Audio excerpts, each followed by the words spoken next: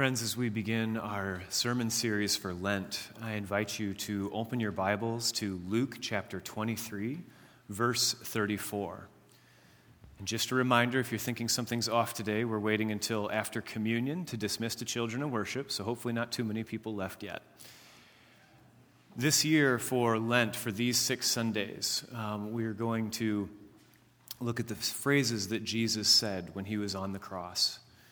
This will hold us in a certain moment in time in Scripture that as we go through each week, what took a day will spread into 6 weeks. We will maybe feel Sunday after Sunday like we've been on the cross for a long time.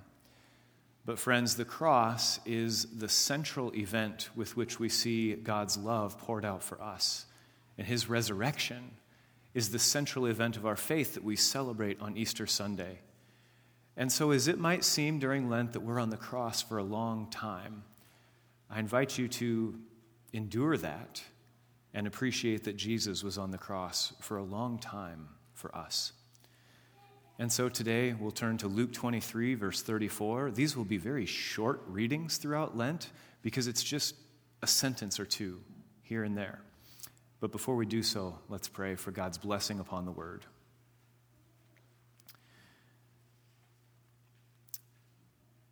God, you give us your word, that it may be a lamp unto our feet and a light unto our path. So we pray that with the light that you give us, we may see your face, that we may see the cross clearly, so that we can understand your love for us in our hearts.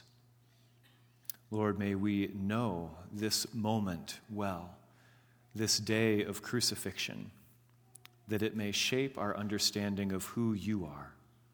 So by the power of your word, illumined by the power of your Holy Spirit, speak to us through these short and precious words of our Savior Jesus Christ, in whose name we pray.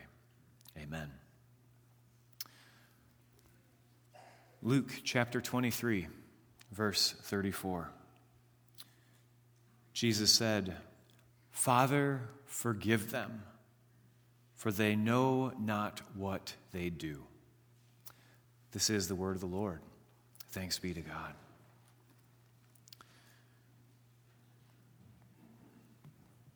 Crucifixion is a shameful death. It is intentionally public, that it can be intentionally humiliating, and it is painful. Because as your hands are nailed with your wingspan spread, you will essentially rest on the nails that have pierced your flesh and suffocate there, having to push up to catch a breath. And you would be held there in this isometric position. If you want to later, see how long you can hold your hands apart with nothing holding them there. And imagine what that would be like to be hung upon the cross. Know that it's difficult to speak in these moments. And so that should put our attention even more so on the fact that anything Jesus found the strength to say, anything that Jesus found worth saying, deserves our special attention when it comes to these words that were said from the cross. And that Jesus was born into the world for this. And that in the cross, his life comes full circle. Remember that when Jesus was born, there was no room for him in the inn. And now Jesus dies, betrayed, because there was no room for him in the hearts of the Pharisees, who were threatened by his wisdom and jealous of his popularity. Herod tried to kill Jesus at his birth, and another Herod shrugs in indifference as Pontius Pilate washes his hands of Jesus' death. And in this moment of crucifixion, what does Jesus do? Jesus prays. In Luke chapter 3, verse 21, Jesus' ministry begins with prayer. He prays at his baptism. And in that moment of prayer and baptism, God affirms him from heaven as one who is loved, with whom he is well pleased. And now Jesus closes his earthly ministry also with the word of prayer. He prayed at his baptism, and now he prays from the cross. In his baptism, God the Father affirmed God the Son to the people. And now in Christ's death, God the Son affirms the belovedness of the people to God the Father, to forgive the very people who betrayed, mocked, abandoned, and murdered him. Jesus, in this moment of crucifixion, can no longer use his hands, those hands that touched the lepers clean, that touched the blind eyes into sight, the hands that took bread and broke it to feed 5,000 people. Those hands are now nailed to a tree. Jesus can't do anything more with those hands that performed miracles, but he can still pray. When we throw up our hands, perhaps, and decide that there's nothing more that we can do, or that we're helpless in the situation that we're in, or that we're hopeless because of circumstance, we might be tempted to cash in, to give up, and to move on. And yet Jesus doesn't. Jesus sets the strongest possible example for us in that even when the crucifixion is occurring, he's still praying. Even as Jesus is dying, he's still praying. Even when he has reason to be despondent and vengeful and angry, Jesus keeps praying. And how does he pray? Not for his situation to be changed, or for relief from the pain, or for vengeance. These are the things that we would probably pray for. But Jesus prays for his enemies, the very cause of his affliction. These are the people he prays for. This is true love, and selfless love beyond our normal understanding. This is love for all people, regardless of how we perceive their deserving of love. In Matthew 5, Jesus taught us with these words, saying, "You have heard that it was said, 'Love your neighbor and hate your enemy.' But I tell you, love your enemies and pray for those who persecute you. Love your enemies and pray for those who persecute you, that you may be children of your Father in heaven." Jesus told us in the Sermon on the Mount to love our enemies. And Jesus told us to pray for those who persecute us, to pray for them, not against them. And Jesus practices what he preaches. Jesus loves his enemies, and he prays for his persecutors, saying, "Father, forgive them, for they know not what they do." Jesus, by his own example on the cross, teaches us to maintain our compassion for people who hurt us, to maintain our kindness for those who have an agenda against us, to bless those who betray us, and to forgive those who mock us. Jesus asks that the people be forgiven, for they don't even know what they're doing. And how could they? How could anyone in that moment know the gravity of the situation at hand? How could the soldiers know that they were crucifying God? Father, forgive them, for they don't even know what they're doing.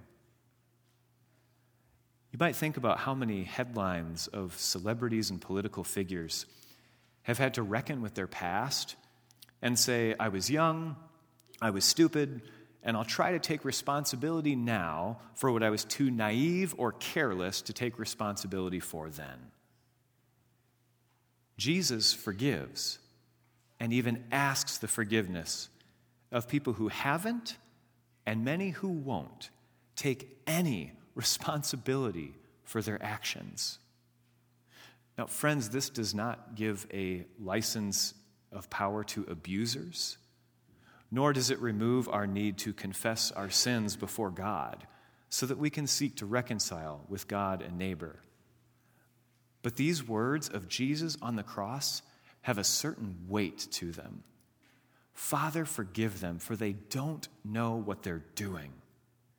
This is a picture of God's grace that is so much bigger than how we want to condition grace, than how we want to add a procedure to the dispensing of grace.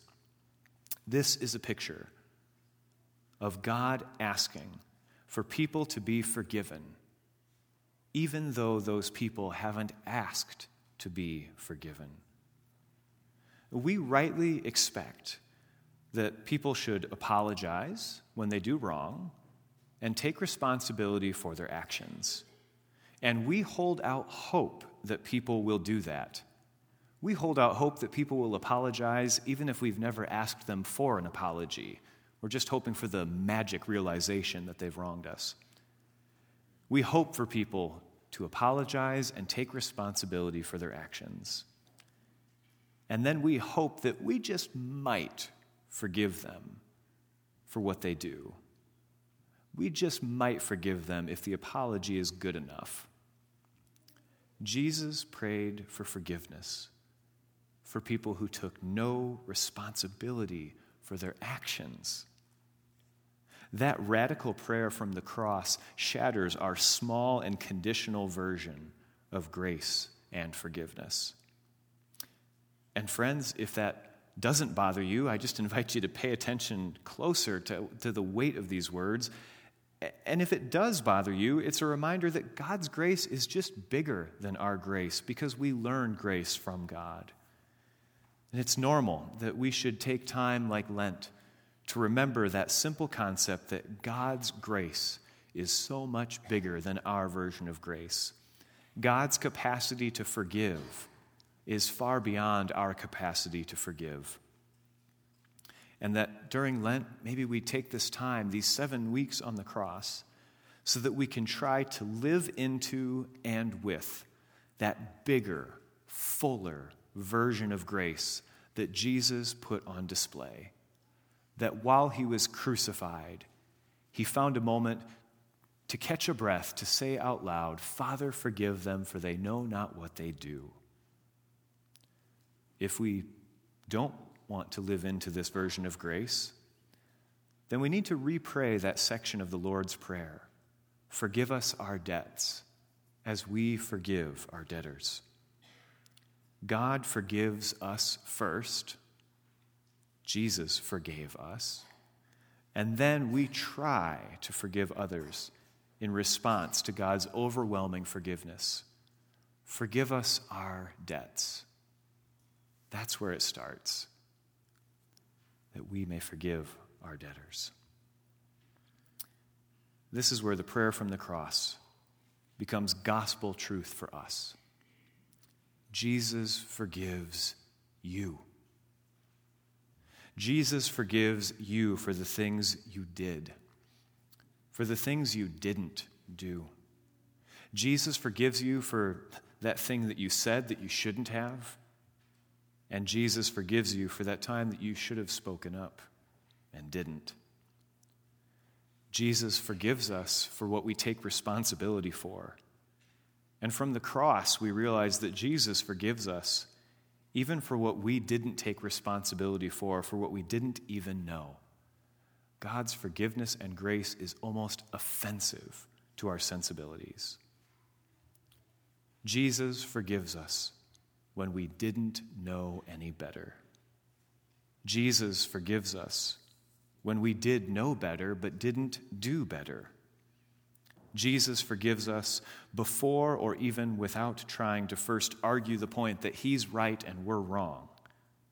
Jesus forgives. Jesus asks the Father to forgive the crucifiers and all of us. Go and do likewise. Amen. Let's pray.